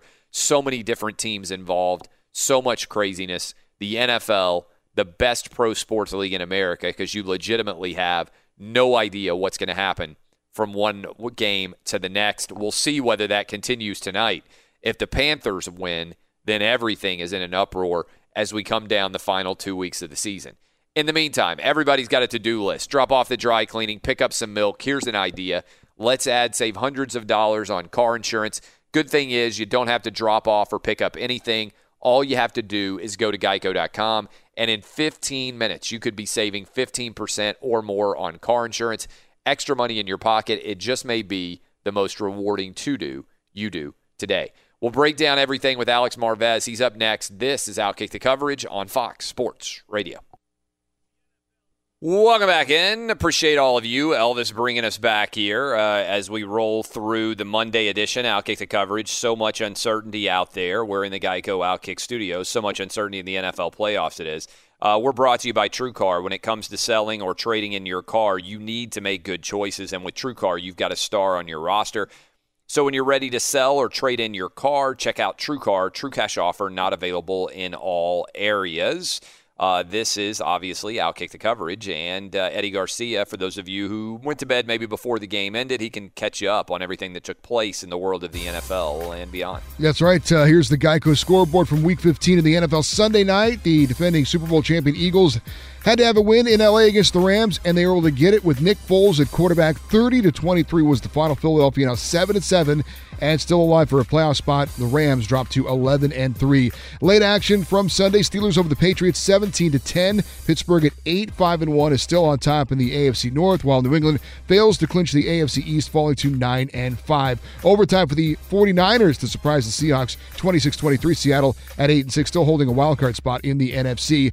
Early action, Colts shut shut off the Cowboys 23-0. Indianapolis helping their playoff hopes. They're now 8-6, not in the playoffs at the moment, but certainly right there on the outside looking in. Dallas misses a chance to clinch the NFC East, falling to 8-6. Vikings all over the Dolphins, 41-17. Miami falling to 7-7 on the year. That loss hurts their playoff hopes, while Minnesota is holding on to the final wildcard spot in the NFC at 7-6-1. Ravens beat the Buccaneers 20-12. Baltimore holding that final wildcard spot in the AFC at 8-6. Titans are also 8-6 as they beat the Giants 17-0. Bears clinched the NFC North, beating the Packers 24-17. Chicago improving to 10-4. Green Bay's eliminated from the playoffs with that loss, and the Redskins keep their playoff hopes alive with a last-second field goal to beat the Jaguars 16-13. Washington is 7-7 on the season. This report brought to you by TrueCar. Online car shopping can be confusing without any more with True Price from TrueCar. Now you can know the exact price you'll pay for your next car. So visit TrueCar and enjoy a more confident car buying experience. Back to Clay Travis in the Geico Outkick the Coverage studios. We are indeed here in the Geico Outkick studios, and we're brought to you by TrueCar. When it comes to selling or trading in your car, you need to make good choices, and with TrueCar, you've got a star on your roster.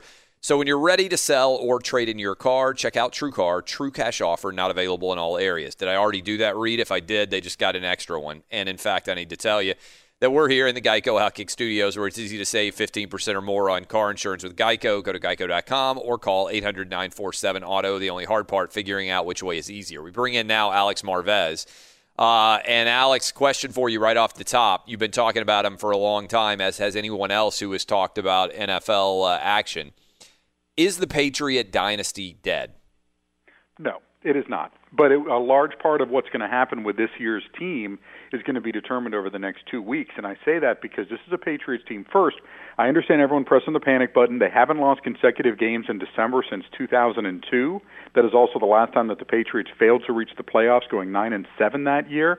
And they haven't played a first-round game since 2009, and we all remember how that ended up with them getting just absolutely demolished in that first-round game against the Baltimore Ravens. But here's the thing. Do they get home field advantage or not? I mean, look, 8 Super Bowls, Belichick, Brady, for all 8 of those appearances, they never had to leave Foxborough. I mean, they were home for all of this. Now, right now, they're on the outside looking in when it comes to home field advantage. All of a sudden, the New England Patriots are the biggest fans in the world of the Philadelphia Eagles. Why is that? Well, if the Eagles beat the Texans in Week 16, and I know Houston's got Jacksonville at home Week 17, and you'd figure Houston would win that game, but if the Eagles are able to upset Houston, the Patriots win out against Buffalo and the Jets, they get one of those top 2 seeds. And that's really all that matters to them. It's a 2-game season at that point, playing at home, and the Patriots are a different animal when they're in Foxborough than they are on the road. So for everyone that's throwing, dirt in the grave and all that sort of stuff, do not bury these folks yet. But if they have to go on the road and play a first-round playoff game, yeah, I think the Patriots dynasty, I just can't see them winning 3 games on the road to get to where they need to be. So what's going on with the Patriots? So obviously the Steelers got the win, but the Steelers didn't play, I didn't think, that well. I mean, they won. Yes, they got 17 points. They gave up only 10, and obviously defensively they made the one mistake on the Chris Hogan long touchdown pass. Otherwise, they played pretty well. But when you look at this Patriot team, what is it about them that has them sitting at 9-5? And by the way, they also won a couple of close other games that they could have theoretically lost. I mean, this has just been, whether it's the collapse late against the Dolphins or whether it's the late interception, it just doesn't feel like the Patriots. The 14 penalties. What's going on? Yeah, that was a huge part of it yesterday. 6 on the offensive line, Clay. I mean, you have to go back a long ways to see 14 penalties called on the Patriots. For the second straight week, it's a team that beat itself, right? I mean, you think about how they ended the game against the Dolphins. Terrible decision to put Rob Gronkowski on the field to try to defend, a Hail Mary pass that was never coming. And you take your best defensive, back out of there in Devin McCourty, and you put Gronk in. That was a disaster. But, you're right. I mean, look, these are uncharacteristic Patriots things. And I think the thing that you see is they just look older. Tom Brady doesn't look as magical as he did. Rob Gronkowski, I mean, the end may be coming quick for this guy, man. And he may just walk away, but he just doesn't look completely healthy. He's been in and out of the lineup this season. They've been trying to address the wide receiver position to get more dynamic throughout the entire year, and they whiffed every single time. I mean, you think about the number of guys that they brought in and the number of guys who didn't work out. And whatever happened to Josh Gordon, by the way, and how is that experiment working out for you? So that's a big deal. And there's no real difference makers on defense. I mean, they've always been able to scheme and again, trick teams and just play better collectively than individually. But this front seven is just, you know what I mean? There's just nobody out there that's like, wow, if I'm going to build a defense, I'm going to build it around blank. No, there isn't that guy there. But again, Patriots on the road, different team than Patriots at home. They still have 9 wins. The Miami Dolphins, do we really trust that they're going to win out their final 2 games and the Patriots are going to lose at home to Buffalo and the Jets? If that were to happen, you got bigger problems there. But I just think in the offseason, it's going to be interesting for New England. Does Tom Brady want to come back? Does he feel that he can continue to play at a high level? Do the Patriots start, what type of investment do they make in the quarterback position this offseason? There's nobody waiting in the wings like a Jimmy Garoppolo that has you juiced that they're going to be that next generation type of player for this team. So I think a lot more questions surrounding this Patriots team at this point of the season than there have been in any year that I can remember. What about the Cowboys? How nervous should the Cowboys be about the beatdown that they got in Indianapolis? Well, it's interesting. They held the ball for 19 minutes and 18 seconds in the first half, and they didn't score. So it's a little bit of a quirky game. Listen, maybe we're underestimating the Colts. They've done a fantastic job this year of taking away a team's number 1 wide receiver, and they did just that with Amari Cooper. Only 4 catches for 32 yards. Listen, I get it. The last time the Cowboys were shut out, we're talking 5,509 days ago. You got to go back to week 11 of 2003 when Quincy Carter was playing. Troy Hambrick was leading the team in rushing. You go back to those not-so-halcyon days of the Dallas Cowboys. But I think really more a blip. These games, Clay, when you get Dallas and Indianapolis, 2 teams that play every 4 years, I can't use it as a sample size. The other thing is Matt Eberflus, the Colts, and I said this on Fox Sports Radio all weekend when I was asked about this game. Matt Eberflus, the Colts defensive coordinator, he came from the Dallas Cowboys as linebackers coach. And I was wondering, okay, since being around that staff so much and seeing that Cowboys offense every day, what are you going to do to come up to diffuse it? And he did a really nice job. But again, I think we're underestimating this Colts team too. I mean, they are a hot team. They can score points. They got the running game going yesterday with Marlon Mack. I mean, that's uncharacteristic of this Colts team. I just think outplayed, outcoached the Dallas Cowboys this week. But I don't think a reason for panic, especially with Tampa Bay coming to town next week and finishing your season at the New York Giants. I still think the Cowboys win this division and land that number 4 seed. What about the Rams? What happened last night to the Rams? How much panic should there be in L.A. to the extent that people have embraced the Rams yet? Well, the Todd Gurley situation during the game when he had to miss a couple series because of his knee was a significant issue. I mean, he's only had 23 carries in the past 2 games for 74 yards, and this was a guy who was on, pretty much a record-setting pace through the first half of the season. You get concerned about Jared Goff. I mean, look, 6 interceptions in the past 2 games. And you wonder how much is this offense missing Cooper Kupp. I know that Josh Reynolds had a nice game last night, but Brandon Cooks, he disappeared in that game. They haven't been able to get him really on track. And, with the defense, man, you think about it. I mean, and really it's like, I don't want to sound cliche, but it's like almost like a half-second difference in that game last night. Nick Foles with that incredible deep pass and Ndamukong Suh half-second late. You know what I mean? It's just some of the plays where Foles was taking an absolute beating. If Suh is there half a second quicker, man, everything changes. But now you see why the Rams traded for Dante Fowler Jr. Midway through the season, and Dante didn't show up last night in a big way. But they realized they have a problem because if they cannot pressure that secondary for whatever reason, and I don't know if it's just Marcus Peters sort of having not as an elite a year as they thought, but they're getting picked apart a bit. And their linebacking crew isn't that great, so that's been an issue for them as well. And when they're not able to get pressure, when teams can block Aaron Donald and can handle Ndamukong Suh, the defense gets exposed a bit as well. So these are legitimate concerns for the Rams. The good news for them, they've got some time to figure it out because they've got Arizona and San Francisco over the next 2 weeks. And I know the 49ers are feisty. Yes, feisty. But again, these are games that this team should win. They are headed to the playoffs. They have won the division.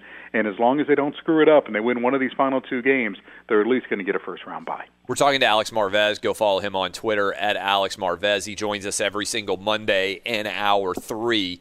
Okay, let's. I am fascinated by how something like this happens. Derrick Henry, for the first several years of his NFL career, looks like he's going to be, at best, like a middle-of-the-road running back in the NFL, right? Like, not really extraordinary, not really bad. And then the past 2 games, he's turned into Earl Campbell. I mean, and that's not even an exaggeration. He just broke the 2-game rushing record of Earl Campbell. He goes for over 200 on Thursday Night Football, has a 99-yard run like Tony Dorsett did. A lot of people saw that. And then he follows it up with 170 on the road in a rough, kind of rainy, ugly, foggy ugly environment, I would say, in general, in against the Giants. What in the world's happened that he's suddenly awesome? Well, they've changed the offense. And this is sometimes you get a first-year offensive coordinator in Matt LaFleur, and Matt is a guy who is from the Kyle Shanahan tree. I mean, he goes back a long way with Shanahan. So he comes in as your offensive coordinator. They're trying to put in West Coast-style concepts, which leads to different blocking on the offensive line. And when you think about a Kyle Shanahan offense, you usually don't think about a 250-pound running back, being featured in that. Normally they're going with lighter guys, the one cut and go type of players that can read the zone blocking. And listen, this wasn't just a problem for Derrick Henry early in the season. It was a problem for the offensive line. I mean, Jack Conklin was one of the best rookie right tackles we've seen in the NFL in forever.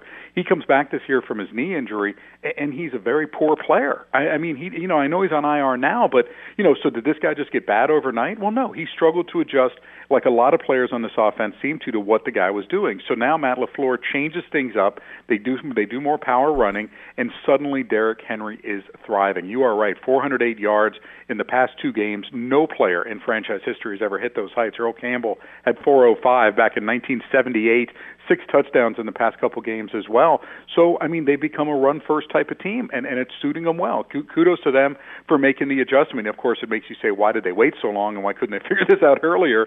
But, again, they're going right now. And look, Marcus Mariota, when you can win games when you only have to pass for 88 yards, like he did yesterday against the Giants, hey, you're on fire, right? And now they get the Redskins at home. I'm not sure if they're going to be the Redskins with Josh Johnson are going to be able to make that 2 in a row, but wow, that was another story right there, beating Jacksonville. And then home against Indianapolis. And Clay, I saw your Twitter. You're thinking Sunday night football. You're already looking ahead Week 17. Indianapolis and Tennessee getting flexed with a playoff berth on the line. That seems very viable at this point. It really does, and that would be a hell of a game because basically it is a playoff game at that point in time to see who could get in the AFC.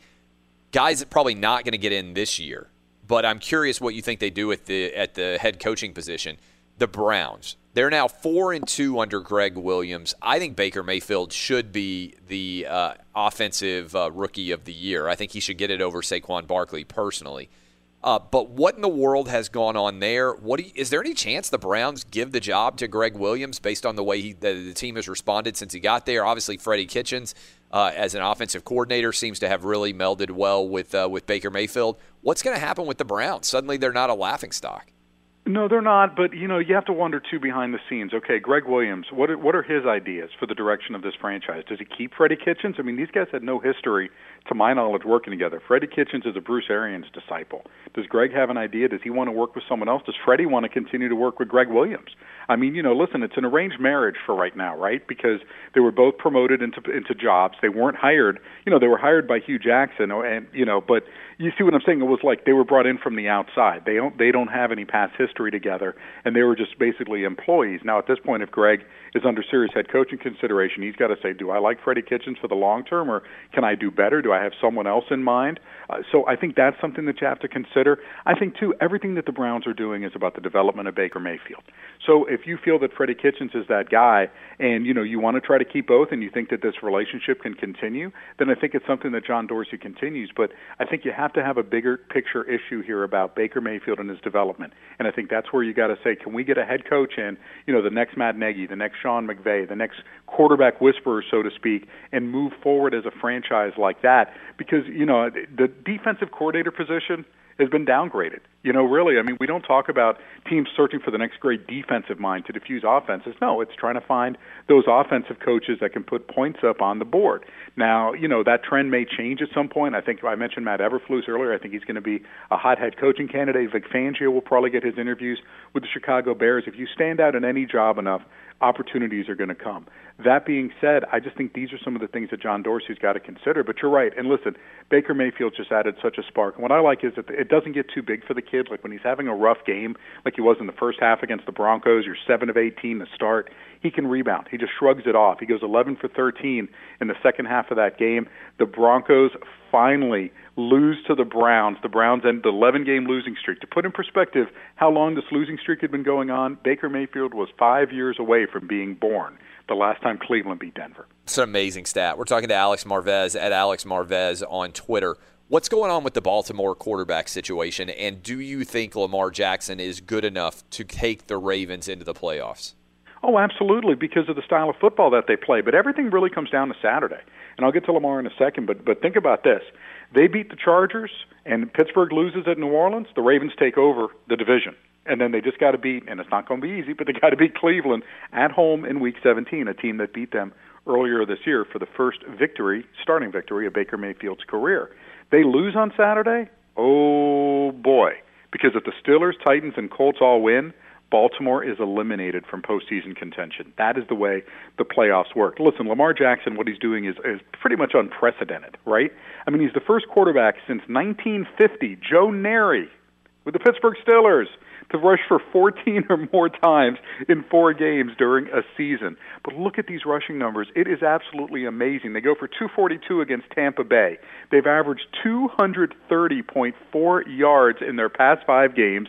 They've rushed for at least 190 yards in 5 straight games, the first team to do that since the 1976 Pittsburgh Steelers with Franco and Rocky, and they've averaged 36.07 in time of possession. A guy named Gus Edwards has gone for 3 straight 100-yard outings in 5 games. I mean, and the guy hasn't gotten tackled for a loss yet. How about that for a running back? No tackles for loss during the past 5 games. It has been absolutely ridiculous. This defense is solid. You know what? It makes you say, why didn't you guys do this earlier? Why did it take a hip injury to Joe Flacco to put Lamar Jackson in the lineup? Is it sustainable for long-term success, Clay?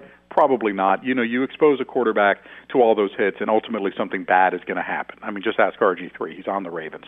But for right now, you know, just finding a formula to get through the season to win games, the Ravens are doing it. But again, huge matchup against the Chargers on Saturday. When you look at, there's a couple of interesting quarterback situations, I think, out there now that have to be decided in the state of Florida, where you live. Jacksonville is just a disaster. I mean, just an abject disaster. They managed to lose to the Redskins. I think they had 20 yards passing, if I'm not mistaken. Cody Kessler, like, everything about this is just a disaster. What are they going to do? Can they get rid of Bortles? Are they? I have no clue. Are they going into the draft and taking somebody in the first round now? Is Tom Coughlin going to take over this job? I mean, this is one of the biggest disasters that I can remember. When you consider that the Jags were 3-1, and a lot of people were talking about them as Super Bowl contenders. And since that time, the math is even hard to do here. I believe they are 1-9 in their last 10, and the entire wheels seem to have come off this franchise. Yeah, and they're going to start dismantling the roster with some high-priced guys. You already see Barry Church get released. You saw Malik Jackson. His play time has gone down. I think even Calais Campbell may be in jeopardy of getting released, and just because of the salary cap implications. I think this is a little bit of TBA here, Clay, and I'm not trying to not answer the question, but first, I did think that Doug Marrone was safe as head coach of the Jags, you know, going into 2019 and have a chance to clean this up. I'm not as certain of that anymore with the way that this season is going from what I understand. So we'll see. We got to monitor that situation. Tom Coughlin, I'm just not sure if Jags management wants him to go down to the sideline. I think they want Tom to continue in his role. Listen, they made a bad talent assessment. They thought Blake Bortles was going to turn the corner. And as an organization, from the coaching staff to the people making the personnel moves, they believed in him. And Dave Caldwell, the general manager, was the one beating the drum the loudest. They thought that what you saw from Blake in 2017 was sustainable, that he was going to continue to evolve as a quarterback, he was going to make plays with his legs, and this offense was going to be fine. They were going to run the football. I mean, remember, they made Andrew Norwell the highest paid guard in NFL history. Yes, that was their big offseason investment, not a quarterback, but a guard. And then the other thing that they did, they went all in on Bortles. They didn't draft Lamar Jackson when they had that chance late in the first round. They took Taven Bryan on their defensive line. So they left themselves without a developmental quarterback. This is the thing about the Jaguars. If they have a high draft pick, you can go with a rookie quarterback, but you've got a roster ready to win now. So the question becomes, is this a two-pronged move here? You draft a quarterback really high, and the Jags, again, putting themselves in position for a top 5 pick, and there are some teams that have those early picks, like Arizona's not going to draft a quarterback again. I don't see Oakland drafting a quarterback again with the way Derek Carr is playing. So, you know, there's going to be opportunities to move up. It's going to cost you draft picks, but do you also need a bridge quarterback? Does a Joe Flacco come into play here? If the Giants jettison Eli Manning, does Tom Coughlin say, hey, for 1 year, we can bring him in, we'll start him, we'll have him as a mentor, we'll be pretty good, and get this rookie quarterback ready to go in case they're not ready to play right away? I mean, this is the way of the world. So I don't see Blake Bortles coming back. Clay, it's not cost prohibitive. It's not pleasant to have to swallow some salary cap money, $6.5 million, I believe, in dead money against their cap. But it's a $190 million cap. They can get by. But the big question is, where do they pick in the draft? And then what veteran options are out there available if you do want that bridge quarterback? All right, the other team in Florida eliminated from playoff contention for the 11th straight year, the Tampa Bay Buccaneers, and now they basically have a decision to make with Jameis Winston. Maybe they want to see what he can do in the final couple of games of the year still, but what are they going to do? My impression from the people I talked to there is that the front office will keep Jameis Winston. But that being said, who's going to be in the front office? Who's your coach? This is the thing. Listen, everyone is throwing, dirt on Dirk Cutter and all that and burying him, just maybe next to in the tomb next to the Patriots, right? But the guy is an incredible offensive coach. The weird part about Tampa Bay, Clay, and this is the thing that I think is just probably so maddening for Bucs fans. You've got Mike Evans having a career year, right? He already set the franchise receiving record with 1,328 yards. The Bucs are the only team in top 5 in all-time passing yards through 15 games, all-time passing yards through 15 games that didn't reach the postseason. We're talking 4,464 passing yards gone to waste. They're on pace for the most points and yards in franchise history, and they are out of the postseason for the 11th straight year. It is maddening. So if Dirk Cutter's gone, is Jason Licht gone? That's a fair question. Jason Licht and Dirk Cutter were the guys entrusted to developing Jameis Winston. My feeling is the Bucs play this out for one more season. It's not cost prohibitive to have Jameis Winston on your team.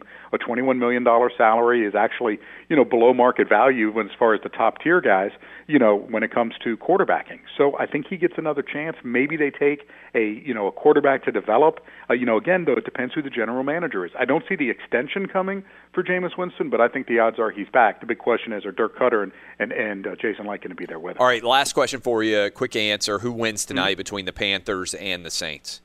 I'm going with the Saints, but honestly, Panthers winning wouldn't surprise me. Back against the wall, man. Ron Rivera, Marty Herney, are they going to be back in 2019 if this team continues its free fall? I think the Saints are a better team. The Panthers just have too many issues on the defensive side of the football. Outstanding stuff as always, Alex Marvez. We'll talk to you next week as this playoff picture continues to play itself out. Thank you, Mr. Travis. Go follow him at Alex Marvez on Twitter. Final segment of the show. We'll break down that upcoming game and give you a little bit more of the playoff picture. This is Outkick the Coverage on Fox Sports Radio.